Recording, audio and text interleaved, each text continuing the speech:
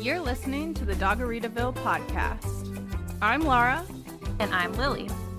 We are two dog professionals with two different styles, two different backgrounds, and two common goals. To drink delicious margaritas and talk about dogs. Welcome to Doggeritaville. Welcome to the first episode of the Doggeritaville podcast. It's important for our listeners to know a little bit about us, who you're listening to, and what qualifies us to tell you about dogs and margaritas. Today we're doing host introductions and sipping on classic lime margaritas. For every episode, each of us does our best to create a delicious margarita around our theme. We post the recipes on Instagram so you can try them at home. And if you have an idea for a theme, please let us know. We'll keep you updated throughout the episode about how we're enjoying our beverages. Since this is our first episode, we're kicking off the whole podcast with a nice classic margarita. Okay, so let's go ahead and start off the podcast by just giving some quick tips to our listeners about who we are, what we do with dogs, and what qualifies us to talk about margaritas on our podcast. So I'm in Las Vegas, Nevada. I was raised here. I've lived here most of my life. I own Proper Puppers, which is a training company in Las Vegas. And then I also run a nonprofit rescue called the Churchill Foundation that specializes in medical and behavioral dogs. I'm actually not a big drinker. Hopefully Lily doesn't fire me. I feel like I drank enough for a lifetime by the time I was 22 years old, so I don't really drink anymore, but I do drink margaritas, obviously. Yeah. When Lily and I were deployed in Houston together after Hurricane Harvey with best friends, she got me absolutely hooked on margaritas. And we used to eat at a Tex-Mex place next to the hotel all the time. And they had a sangria margarita that was frozen lime margarita with sangria poured on top. And that was 100% my gateway drug. It is still my favorite to this day. And everybody in Las Vegas thinks I am out of my mind when I ask for it at a restaurant. Well, I have been called the matriarch of margaritas by Laura and pretty much nobody else. But it has consistently been my favorite cocktail since I started drinking at the very legal age of 21. The best margarita I've ever had was at Moctezuma, which is a restaurant chain in Washington. And they have this margarita on their menu that's called the Cabo 1800. It's made with coconut tequila and flame-grilled pineapple, and it is so good. So that is my favorite. And then a little bit about me. I live in Grand Rapids, Michigan. I just moved here last year from Seattle. And I'm the owner of Miss Lily's Dogs, which is a training company. And I also do puppy head start for a breeder of Australian Labradoodles. I'm really on the fence about flavored tequila, but that does sound delicious. I don't love all of it because some of it can get a little, like it tastes a little fake sweet to me. Yeah. But I love the coconut. To be fair, I've never had flavored tequila, but the idea of it gives me vibes. We really like to speak without any experience at all, so it's my specialty. Welcome to our podcast. All right, so me and Lily met, I don't know how long ago, a long time ago. Like 10 years ago, 11 years ago. That's terrifying. We met in Seattle. I lived in Seattle for a little bit of time, and we both worked at the U Village Starbucks. Neither one of us went to University of Washington. I spent almost that whole decade of knowing Lily thinking that she went to the University of Washington, but no, I'm not smart enough for college, so yeah. You and me both. So yeah, we met at Starbucks, and I honestly don't remember a lot of my time there, probably because I was drinking pretty heavily at the time. But yeah, I know I liked you because you were one of the few people that actually did your job. And then the only other thing I remember is your 21 run. Oh my God. I don't remember it very vividly, but I do remember you getting carried out of the bar very early on in the night. Okay, no. I mean, to be fair, is how every 21 run should end, right? Like by 7 p.m. on that one. Yeah. You're just, by 7 p.m., you're too drunk to go on. I mean, that's a 21 run, right? No, actually, I specifically remember I invited one of my best friends who's Mormon, which Oh, come on. You know, maybe it was kind of rude, but like she came. She didn't have to come. And she came and she drove me to our Starbucks because Rusty Man couldn't come to my 21 run. So she drove me to our Starbucks so that I could say hi to him, and then she drove me home. There's a lot to unpack there. All right. What I remember from you at Starbucks is not a whole lot, but I remember being really intimidated by you. And I remember thinking that, like, this is a no-nonsense human being. There's a whole lot to unpack there, too. Yeah, I don't know. I'm at work. I do my job. I don't know. So that is how we met, but how we really became friends was when I got my dog 4 years ago, because I reached out to you when I was looking for a dog and I didn't know what to do. And you helped me, like, decide whether to rescue, what age to get, and all that kind of stuff. Oh, I forgot about that part of it. I remember you messaging me a bunch when you got him, but I forgot about the, like, decision-making part of it. Yeah, I definitely messaged you a lot more after I got him. Yeah. Because he was a nightmare for someone like me. At the time, I didn't know anything about dogs. I had grown up with really easy dogs. I had 2 black labs and a Newfoundland growing up, and they were all just, like, super eager to please, super friendly, super gentle. And Mooney is very friendly, but he was just a little bit, I don't know, much for me. He's a character. I mean, the word that I used at the time was stubborn, just because I didn't know any better. He pushed a lot of boundaries. I felt like he wasn't ever listening to me. He pulled a lot on the leash. That was my really big problem with him. And so I reached out to you. And I just remember that you helped me reframe everything that I knew about dogs. And, like, I just had kind of, like, we used a prong collar growing up on our very well-behaved dog who didn't need one. And, like, we just didn't know what we were doing. I didn't know that. We walked him on a prong collar. Our black lab, we walked him on a prong collar everywhere. We just didn't know. We used the crate as a punishment, you know, stuff like that. We were just really uninformed dog owners.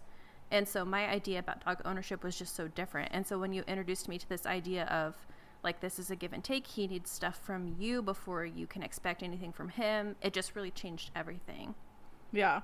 Well, and it's funny because, like, I get messages like that all the time of, like, oh, I want to get a dog. What kind of dog should I get? And, oh, I just got a dog and I'm having these issues, blah, blah, blah. And it's usually, no offense to everybody that sent me those messages, but literally everyone I know. It doesn't usually end well, I would say. Like, either they go completely against what I tell them they need, or I tell them what they need to do and they don't do it, or what have you. But so it was kind of crazy from my end to, like, have you do everything and just, like, fly with it, right? Like, so it was almost like satellite sessions, kind of, not intentionally, but just, like, you would be like, hey, I'm having this problem, and I'd walk you through it, and then a week later you'd be like, all right, this is what's working, this is what's not working, blah, blah, blah. And it was like, oh shit, like, she's doing what I'm telling her to do, and that's unusual for most trainers. Yeah, I've kind of found that too now that I am a dog trainer. Again, no offense to everyone who's ever sent me this kind of message, but, like, I get messages from friends and family, and honestly, I feel like if whoever is asking the question, if they're not paying for my advice, they just don't follow it. Yeah, 100%. And that's kind of why I tried to stop answering those messages. Like, I don't just not answer them, but, like, I've learned that, like, I'm not going to put, because before I would put a lot of time, like, you know, when I was messaging you, I spent a ton of time on that, and yeah. I went really in depth and all this stuff. So I've definitely learned over the years to not just give free advice to friends. It's usually fruitless and frustrating. All right, so that's how we met. And yeah, so we've been in a long-term serious relationship ever since then. You really got to stop saying that shit. People can hear you. I'm not one for feelings, or definitely not commitment, so please stop. Okay, so that's a little bit about us and how we met, but we also want to talk to you guys about what our intro means. When we say we're 2 different trainers with 2 different backgrounds, 2 different styles, and 2 common goals, we want to talk to you a little bit about what that means. So Laura, why don't you start? So when I originally started training, I was constantly using and advertising the term force-free, because that's what I feel like I am. The Instagram people of the world definitely told me that is not at all what I am. Very, very quickly and very angrily. So I took Force Free off of all my stuff. I still feel like I am for the most part. Obviously, every dog is different. I do have a lot of clients that use prongs before I get there, and I don't just show up and burn it with fire. If that's what they've been using and that's what they're comfortable with, then obviously my goal is to get them off of it. But that's where I'm going to start. If they don't have if they can't control them in the prong, I'm not going to throw the prong away. Like, let's get them under control with what you're comfortable using, and then we'll work to get them off of it. So I guess I use all tools. And I don't generally recommend prong collars. I think I've recommended them once or twice when I had like an elderly person and a young, big, strong dog. So I don't recommend prongs or e-collars or anything like that generally, but I do use all tools. So if someone's using it or I see a need for it, I will use it. So whatever you want to call that. Cool. And so the place that I'm coming from is I am trying to be as positive as possible all the time. Like, yeah. I won't use prong collars. I won't use shock collars. We can't talk about it too much because this is next week's episode. Yeah. But so that's what we mean when we say we're two different trainers, two different backgrounds, two different styles, is I'm not ever going to do some of the things that Laura does.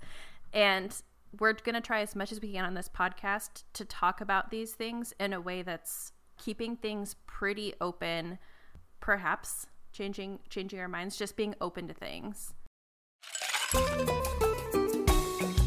Okay, well, before we get into more detail on the episode, let's talk margaritas. So how did you make yours? So I had illusions of grandeur and that I was going to try to make my first blended one at home. I don't have a super good blender, so I wasn't expecting it to go well, but then I was running super late, so that's not what happened. So I just did super simple. I juiced 2.5 limes, did 2 ounces of agave. 2 ounces of agave? I really like sweet. Oh my God. I was hoping that you misspoke. No, I did not. And then 2 ounces of tequila. And I think that's it. Because I've been trying for 4 weeks now to buy triple sec, and I just can't get my life together. So here we are. Did you shake it? Yeah, shake it with ice. So when we decided to do this podcast, I am totally that person that went out and bought cute margarita glasses and a juicer and a shaker and literally everything except triple sec. And then I was at the liquor store a day and a half ago and I still did not buy triple sec. So, but you know what? It ain't bad. Well, great. Do you put salt on the rim? I do not, because I think that is absolutely disgusting. And I will not do it. And the sugar is even worse. Why would you do that? What is wrong with you? Yeah, I don't like a sugared rim, but I don't like any of it. I love a salted rim. No. So I was in Montana last weekend, maybe. And the big thing there is huckleberries. That's their shtick.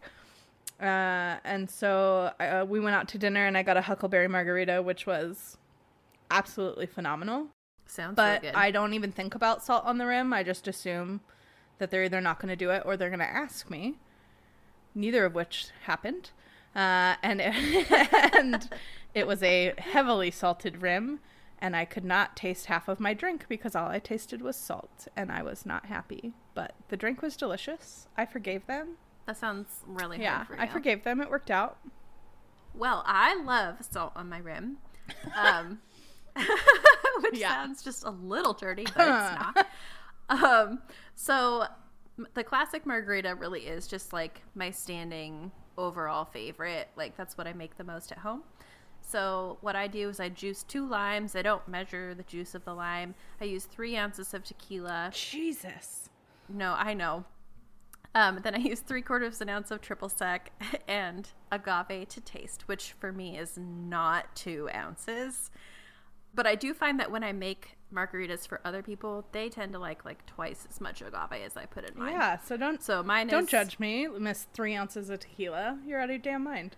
Okay, my margaritas are a little strong, but they're delicious. Mm-hmm. So with that said, let's go ahead and get more into the episode. So you always just have a lot going on, and I can never really keep up with exactly what you're doing. So tell me everything you're doing now, in the dog world. So for the record, we started recording this podcast about 45 minutes late, solely because of me. Solely because of me and my schedule. Which, I mean, it's a pandemic. I'm nowhere near as busy as I usually am. Still can't get it together. It's fine. So, yeah, I guess first and foremost, I am the co-founder and president of a nonprofit called the Churchill Foundation, which is a rescue in Las Vegas that specializes in major medical and more so now behavioral dogs. And then I also own a training company called Proper Puppers, which does in-home behavior modification. And then I specialize in a few things like extreme fear or aggression. But lately it seems like pretty much all my clients are leash reactivity. I would say that's probably 75% of my clients right now. And then Proper Puppers also has a program within it that is for local rescues. A lot of rescues have dogs that are stuck in boarding due to some behavioral issues. So I don't do board and trains for owned dogs, but I do it for rescue dogs that would otherwise be stuck in boarding, and that program is called Proper Placements. So I've been working on that for most of the pandemic because I'm stuck at home. And then what about you? What are you doing right now? I miss leash reactivity. Oh my gosh. When I lived in Washington, that was most of my clients too. It felt like every one of my clients had that issue. And it's really fun to work with. In Michigan, things for whatever reason look different in the dog training world, or at least where I am in Michigan, and I don't exactly know why. I haven't gotten a lot of calls for behavior mod, and so I am primarily now doing board and train for puppies starting at 8 weeks, and it's super fun. I really like it a lot, and it is a lot of work, but I just really miss the challenge of doing behavior mod.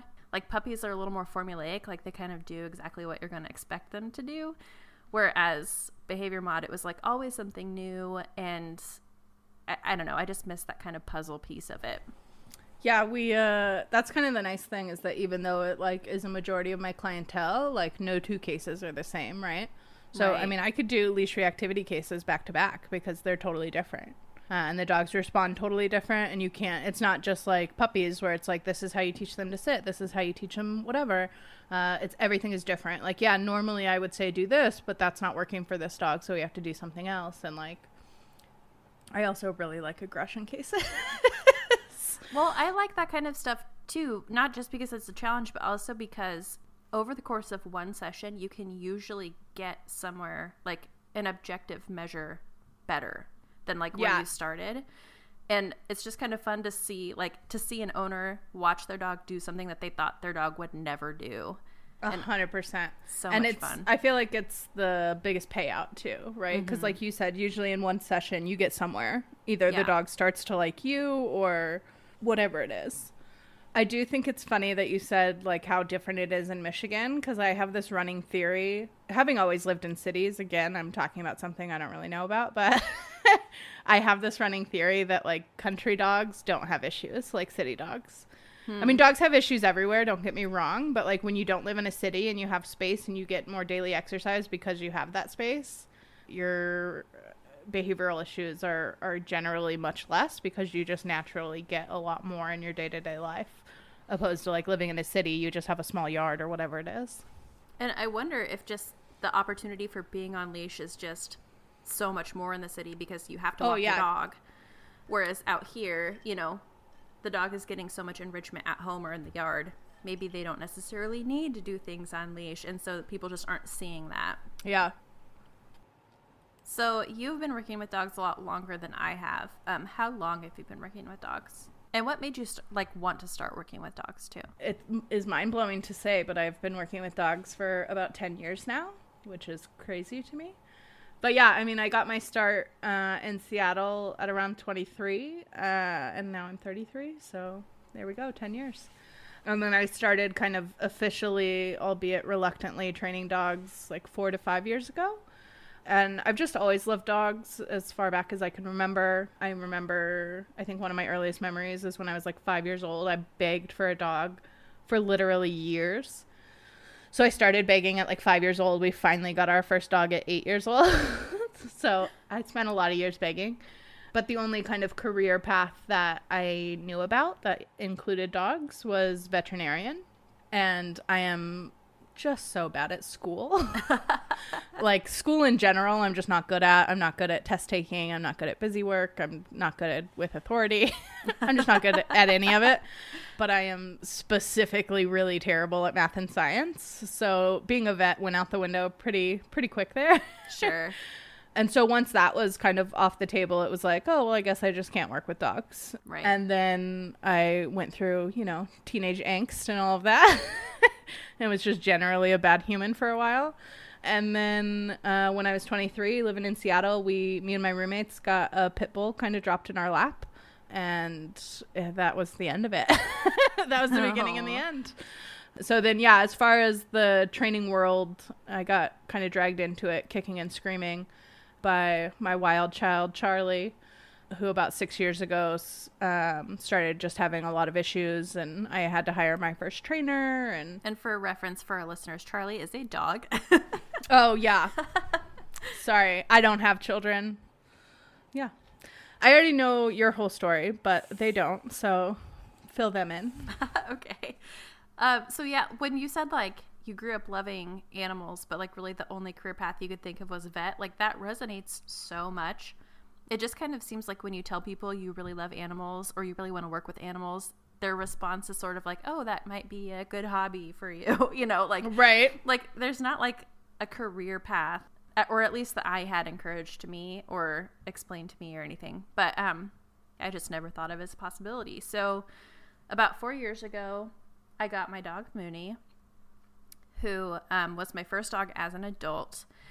And like I said earlier, Laura had to help me through a lot of his challenges.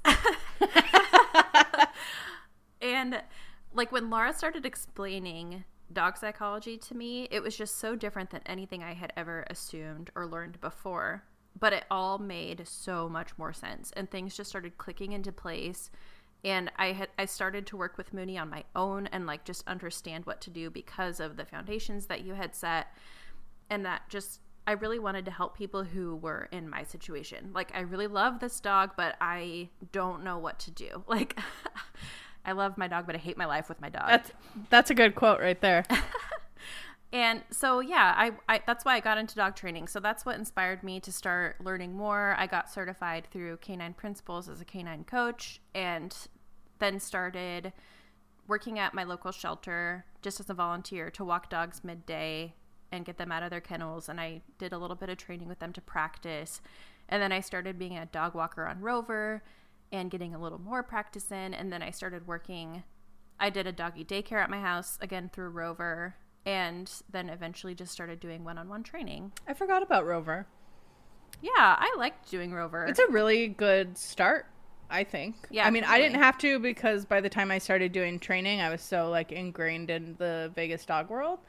But had I not been, like, that's legit the best way to start, 100%. Yeah, and make a little money while you do it. And... Amen.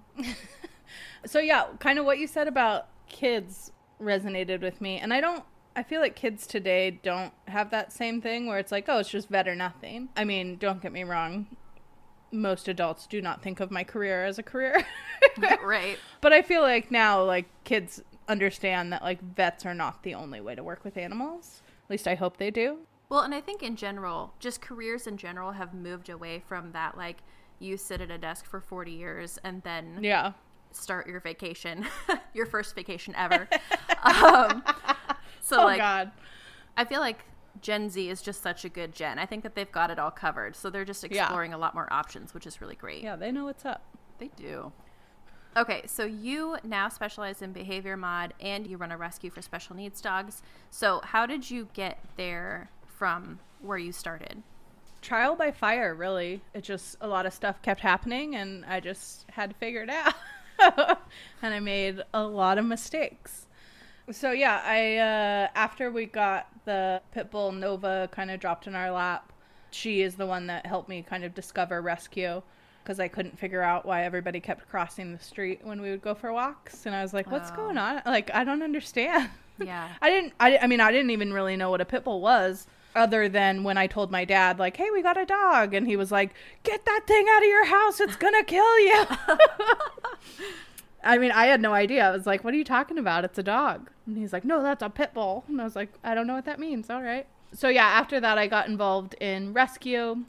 And I think I emailed probably every rescue in Seattle and then some. And literally nobody responded to me. Like to get volunteer opportunities? Yeah. Okay. To just like, hey, what can I do to help you? I just discovered rescue exists, and I'm so excited. So the only rescue that responded, I think, at all was a rescue called Salty Dog Rescue. They don't exist anymore, but they were awesome.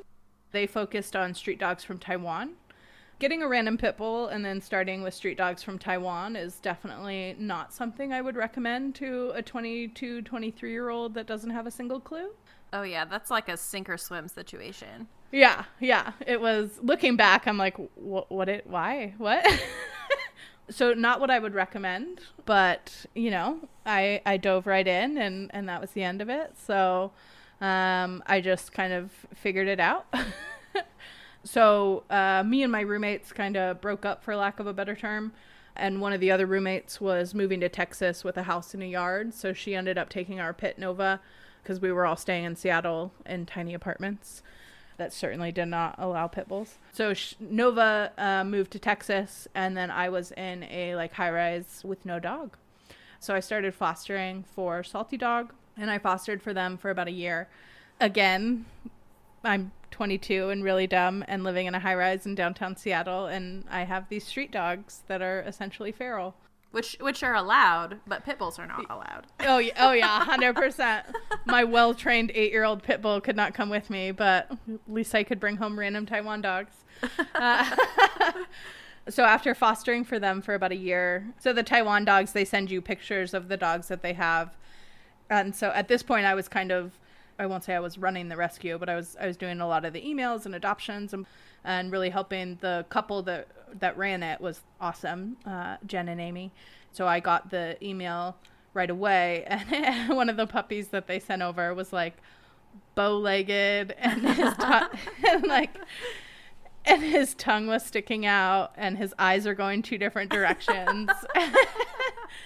And me being who I am as a human being was like, that's my dog. Like, that's my dog. I need him. He's a misfit. Yeah, he was the original misfit, I guess. So yeah, I got Peter when he was 8 weeks old, and he was essentially feral. And I had a little bit of experience at that time, but I was still just real dumb.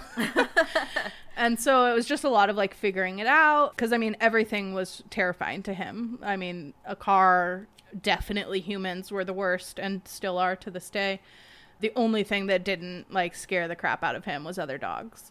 So I just had to kind of slow down and listen and watch him and figure out kind of like what did and didn't work. I remember me and one of my best friends at the time had to come up with like a voice, because you couldn't like correct him like for potty training and stuff. You couldn't even say like because he would panic. Oh. And so yeah, so we had to come up with like a voice where it was like, hey, I need you to understand that this is not okay, but nothing bad is gonna happen. Like right. So we came up with like these goofy voices where like he knew he wasn't supposed to do it, but like he also didn't panic. But yeah, I mean, it was just him and me, and then obviously I kept fostering, so it was like him, me, and one other dog, and then I had 2 kittens at the time because I'm a lunatic. And so yeah, we just kind of got really in tune with each other, and we spent all of our time together, and just kind of the finesse of dealing with Peter. I didn't realize it until we were like going over this episode. I was like, oh, I don't give Peter enough credit. He really taught me a lot of what I know about like communication and listening to the dog you have in front of you opposed to the dog you want to have in front of you. Right, yeah. But yeah, so I got Peter, and then I moved back to Vegas when he was about a year, and I actually got my first paying job at a no-kill shelter, which blew my mind. I was like, I was all in the second I found rescue, but I never in 1,000 years expected to get paid for it.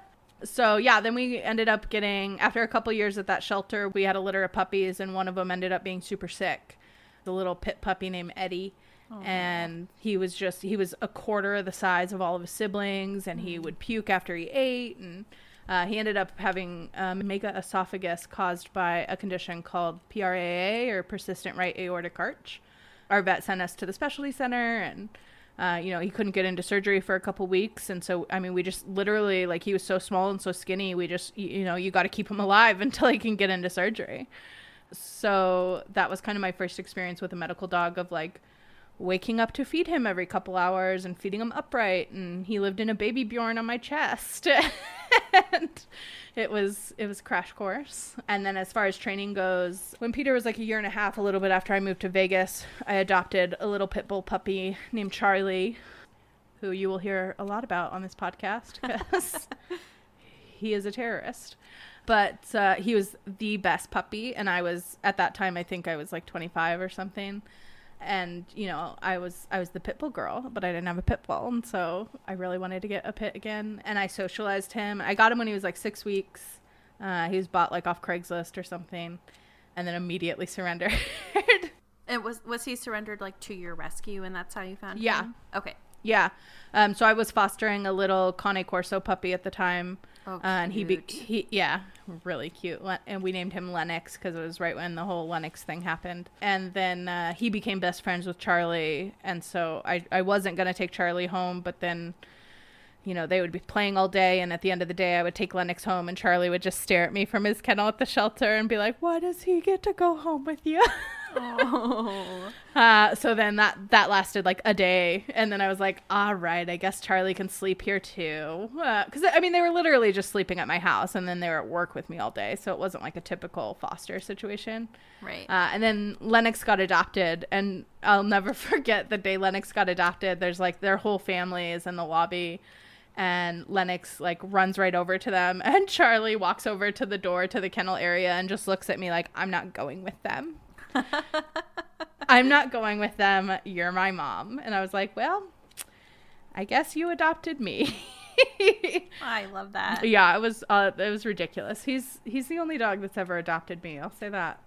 But yeah, he was super well socialized. He came to work with me every day. He was in playgroups every day. We had a ton of dogs at the house. He used to sleep with my 17-year-old cat. I wasn't into training by any means then. Like, I thought training was mean and that dogs just needed to be free. and dogs do what they want and you just spoil them and that's their life.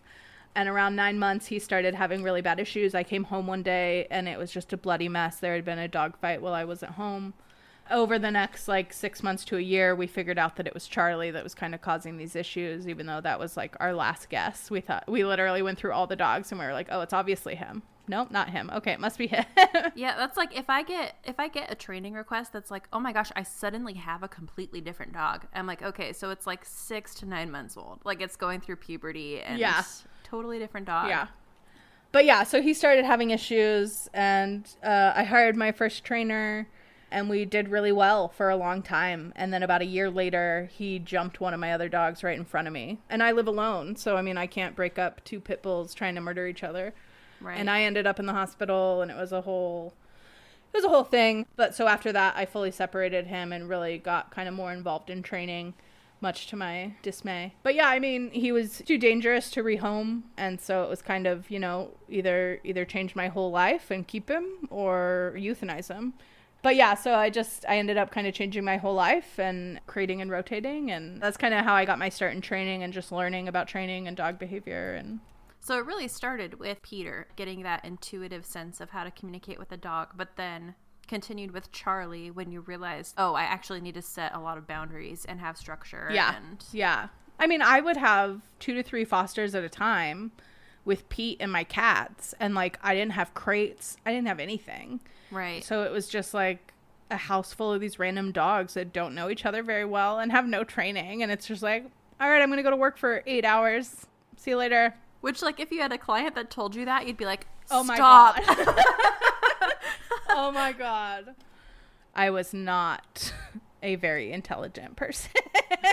Not a very informed person. How about that? Yeah. Okay. We'll say that.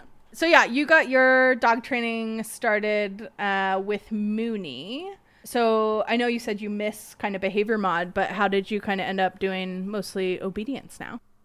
Well, mostly what I said earlier, just the climate for dog training out here is just different. In Seattle, I really had to do no marketing at all. And I had clients calling me all the time. just from Googling. But out here, I feel like maybe nobody's Googling that. I don't know. So I don't have anyone reaching out for behavior mod. I had a couple people reach out, but it was so funny because my first client out here in Grand Rapids actually just randomly followed my Facebook page when I was living in Seattle, not knowing that I was moving to Grand Rapids. And so when I moved out here, she was like, okay, well, since you're here, let's do a session. And that was super fun. And then I got a couple other clients just word of mouth from my brother and sister-in-law who live out here, but just no one really needed this ongoing behavior mod training. And so my brother and sister-in-law adopted an Australian Labradoodle from a local breeder. And when they first adopted him, I was like, you're getting a doodle? Are you kidding me? Like, I'm from the world of behavior mod, so like the only doodles I've ever met have been insane, like just completely unbalanced. And so I was like, please, please don't get a doodle. But like little did I know, this breeder is actually really great. She breeds Australian Labradoodles who are apparently trying to get AKC accreditation and stuff. And her dogs are super stable, super great. And they ended up dropping my name to her, this breeder who bred their dog. And she reached out to me and asked if I wanted to do Puppy Head Start, which is a board and train for her puppies starting at 8 weeks old, so that they just get kind of a good foundation for training before they go home to their owners. Was this like a program that she did previously with other trainers, or it was just a program that she wanted to start and like you just seemed like the right person for it? Or like, how did that get started? At the time that she had heard my name from my brother and sister-in-law, she had been doing Puppy Head Start herself. I think she's only been breeding for a couple years, like 2 or 3 years. That sounds like so much work for her, though, to do both sides of it. Right. Well, and I think that at the time, she had fewer breeding dogs. Yeah. And so I think that she had less on her plate, still a lot, but less. And now it's, you know, she's having litters every couple of weeks, and she just literally doesn't have the time, but her clients still ask her if she can do it. And so she was just looking for someone to take over. So I was sort of in the right place at the right time. And we did mesh really well. She reached out to me and asked me some questions about my methods and my beliefs about training and stuff. And so it seemed kind of sort of like a little tiny interview over Instagram DM. And she just loved what I had to say. I sent her a few training videos of mine, and we just work really well together. We have really similar methods. So, and I do have a certification in canine coaching, which is basically obedience training. It just worked out, and now I play with puppies, I teach them how to sit, and I never ever sleep. I don't know how you do it, man. I just sleep is like the one thing in life that I truly love, besides dogs obviously. Like I will not give up my sleep for anyone. I have a question. Okay. And mostly you just accidentally hit on one of my like super big pet peeves. Okay. You said they adopted their Australian Labradoodle. Yeah. And I see this all the time. Like, why are people saying that they adopted a dog they bought? Like, to me, adopting a dog is a rescue dog, a shelter dog, whatever. Like, if you're getting it from a breeder, you're buying a dog. You're not adopting a dog. But these days, I feel like everybody that buys a dog says they adopted their dog. The word that I would think of for what you're saying is like rescue. Like, this is my rescue dog, or I rescued this dog, or whatever. But like, you're always adopting a dog when you get a dog, you know? You're adopting him from whatever home they were in before. Are we? Yeah, totally. I guess. I've never asked anyone. Everybody always says it, and every time people say it, I'm like, ugh. So, I mean, I guess that makes sense. Listeners, we have a future episode where we will be talking about rescue and breeding, and I'm really excited for that day. Today is not the day. Yeah, I'm not anti-breeder at all. It's just that's a big pet peeve of mine of like, to me, adoption is just rescuing. But that does make, now that you've explained it, that does make a little bit more sense, but I still disagree. So we've talked about our past and we've talked about what we're doing now. So let's look into the future a little bit. Do you have any plans for your future with dog training or working with dogs at all? I mean, I'm obviously a pretty driven person. I do a lot of things. I get a lot of things done. But at the same time, I'm also real flighty.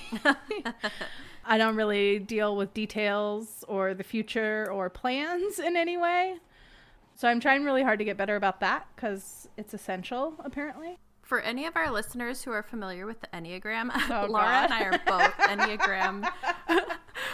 We're both 8s with a 7 wing. So like we need to control everything, but also we always need to be doing something different. So that's super fun. Also, if any one of our listeners has any clue what she's talking about, please let me know, because I feel like nobody understands. Okay, I know it's a thing, but like I've never heard of it. I've never met anybody else that's heard of it. I like it. I'm just saying, if any of our listeners know what she's talking about, you have to let me know, because I have a running theory that nobody knows. Okay, send us a DM and let us know if you know what the Enneagram is. I bet you they don't. So yeah, I went to a HSUS kind of seminar recently that was like, if you don't have a 3 to 5 year plan for your organization, like what the hell are you doing? And I was like, oh, damn it. So I don't have plans for either my nonprofit or my business, and I'm trying to get my shit together. And then for training, I'm working on figuring out what sort of certification I want to get. Right now, I'm not certified at all. I have a lot of feelings about certification. That's why I haven't done it yet. I've been putting it off for a long time, and they're all expensive. And I could argue that they're all useless. I don't believe that, but I'm just saying I could argue it. So I'm going to try to figure out kind of which one I want and really make myself do it. But like I said before, I'm not really good at school, so we'll see. I also really want to learn how to use training collars or shock collars or e-collars or whatever you want to. I've lost track of what offends and doesn't offend people when you call them something. I think all the people that use them. I don't think it's what you call them that offends people. I think it's like no, what they are. No, I swear to you it is. Like if you're talking to an aversive trainer, which is what I call them, I don't know what other people call them. If you're talking to an aversive trainer and you say shock collar, like they legitimately get offended. They're like, people shouldn't know that we're shocking our dogs. Call it something different. So I think I was told to call them training collars. So I really want to learn how to use training collars or e-collars, shock collars, whatever you want to call them. I know that's going to piss a lot of people off, but I just want to know how they work. I can't say that I would incorporate them in any of my training or that I would use that. I could almost guarantee you I wouldn't use them for clients. Whether or not I choose to use them with my own dogs, I don't know.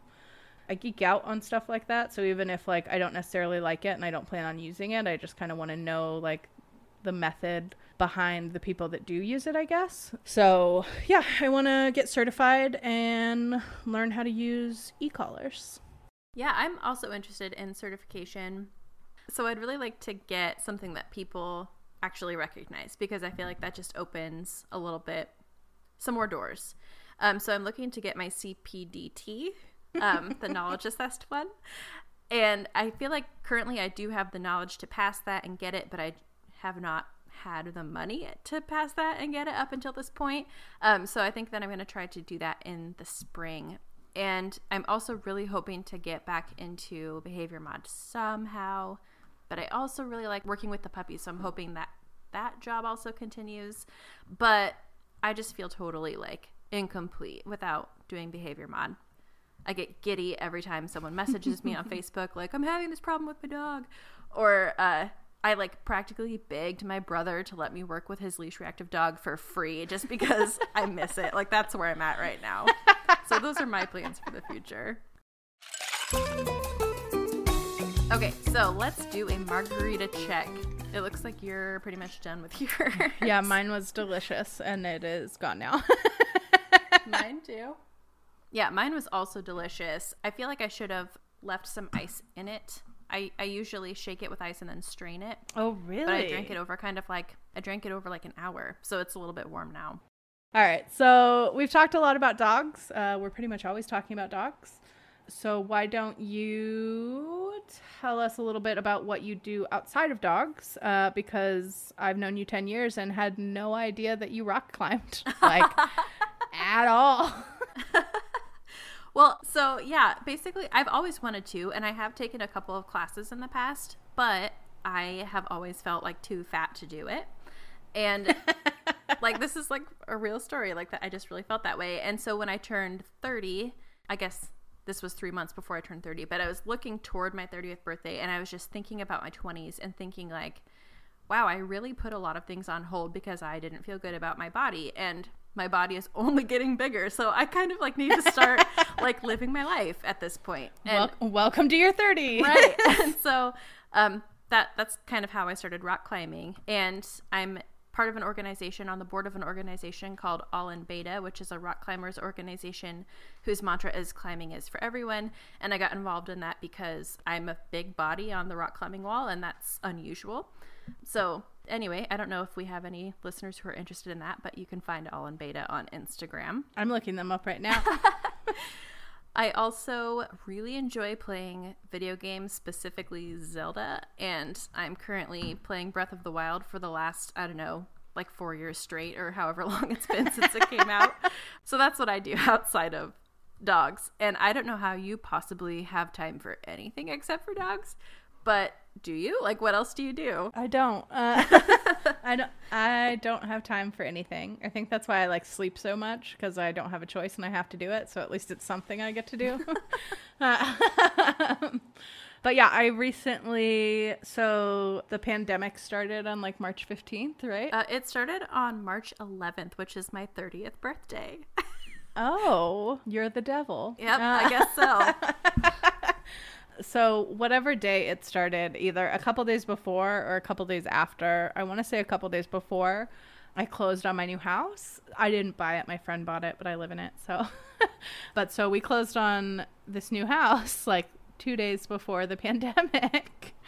And it is a giant fixer-upper.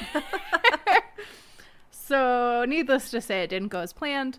I spend pretty much all my free time painting it and just, so yeah, I do a lot of just fixing up my new house and figuring out how to texture walls, how to take walls down, trying to talk my friends into coming to paint my house for me because I hate painting.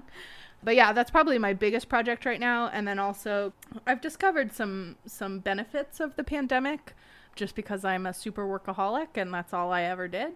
But so now I've gotten back into reading. So before Starbucks, I worked at Barnes & Noble for like 8 years or something crazy. Yeah. Oh my God. Yeah. So I used to be a super big book nerd, but then I became a dog nerd and I just couldn't do both. So, so I got back into reading, and so now I read like a book a day. So yeah, reading and fixing up my house, I guess. I do miss traveling, although I feel like I've done a little bit of it responsibly. So yeah, I've been going to Montana a lot. My brother just bought a house there. And so I was just there last week and I learned how to kayak for the first time. Oh, I love kayaking. Which it is the greatest thing in life, and I want to do it forever. I want to do it all the time now. All right, so before we finish up, what's one thing that you want our listeners to know about you? Well, one thing that I always want people to know about me is that I'm just trying my very hardest. She really is. She really is. I want to do the best job possible in every area. I'm always trying to do the best that I can. I'm always trying to improve. And so while I am very opinionated and I do speak very strongly, and you will likely hear that on this podcast, I'm also super ready to change my mind if I'm presented with better ideas or better information. So don't be afraid to give us feedback, because I'm really trying my hardest. I just want to do the best. I mean, that's literally everything that I would have said about you. Is like, she works really hard and she like stands up for all her shit, but she's also completely willing to entertain other ideas. So what I think our listeners should know about you is that you have a tattoo for almost every dog who's had an impact on you. And I just think that that's really cool, and it shows how dedicated you are to the work that you do. Yeah, you're not the first person to bring that up, and I literally never think about it. Like, I love my tattoos. I'm super into tattoos, but like, I don't think about it in that way. Some lady with a magazine approached me a few years ago about like doing an interview with me about my tattoos and what they all mean, and I was like, I didn't do it, but oh my gosh, you and I are so different. I would have been like, oh, attention, yes. Yeah. Oh, 100%. Any sort of attention, and I'm automatically like, no, I will be leaving immediately. Which is why you've started a podcast, of course. Yeah, this podcast, like, I've wanted to do it. I can do the podcast because it doesn't include the camera, and in my mind, no one is listening to it. So as long as I convince myself that nobody's listening to it, I can do it. All right. If we have listeners, don't tell us that you're listening. No. Tell us, but just tell us online and don't ever bring it up in person. Okay. So is there anything that you want our listeners to know about you? Yeah, I think I have a really big complex about people understanding that, like, I am actually a good person and a nice person, because I don't ever come off that way. Oh.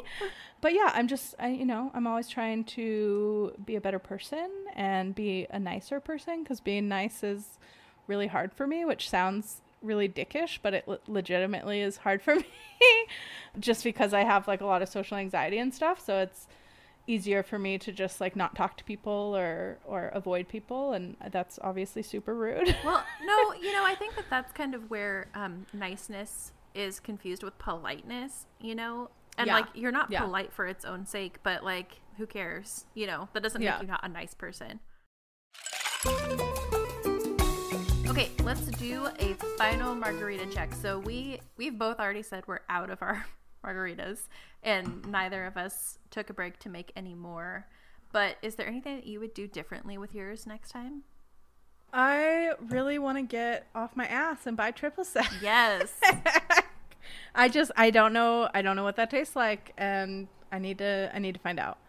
But yeah, so I need to get triple sec, and then I'm really tempted by this flavored tequila business, so I kind of want to try that too. Awesome. Well, we'll definitely have a theme where that will be appropriate in the future. I am a seasoned pro at making the classic margarita, so there's nothing that I would really do differently besides adding some ice to it. But in the future, hopefully the segment will be a lot more interesting because we're planning to do some cool flavors. All right, so I guess we'll end with where you can find us. I can be found at Proper Puppers LV on Instagram. And then my website is also just properpupperslv.com. Where can they find you, Lily? You can find me on Instagram at Miss Lily's Dogs. You can also find my training website, which is misslilysdogs.com. And I also have a Patreon, which I would love it if you looked at. And my Patreon is just patreon.com/misslilysdogs. And my name is Lilly. And the Patreon is like an online learning format? Yeah, so the lowest tier is like you get to be on my close friends list on Instagram and watch my my life with the puppies. So it's just basically a cute factor. That's like $3 a month. But yeah, the higher tiers have training elements to them. Cool. So I think that about wraps it up. Episode 1 is ready to be let out of the kennel. And on our next episode... Oh, that's funny. I was wondering if you saw that. I did not. Okay. So I just came out and surprised Laura with that one. We're going to be saying that every time. I like it. All right, episode 1 is ready to be let out of the kennel. On our next episode, we will be drinking pineapple-themed margaritas and talking about training methods, positive, aversive, balanced, what it all means, how we feel about it, next time on the Doggeritaville podcast. Thanks for listening to Doggeritaville. Send us an email at doggeritaville@gmail.com. Or send us a DM on Instagram at Doggeritaville. And let us know if there are any topics you'd like to see covered. Or if there are any margaritas you want us to try. And don't forget to leave us a review. Until next time, give your dog a treat from us.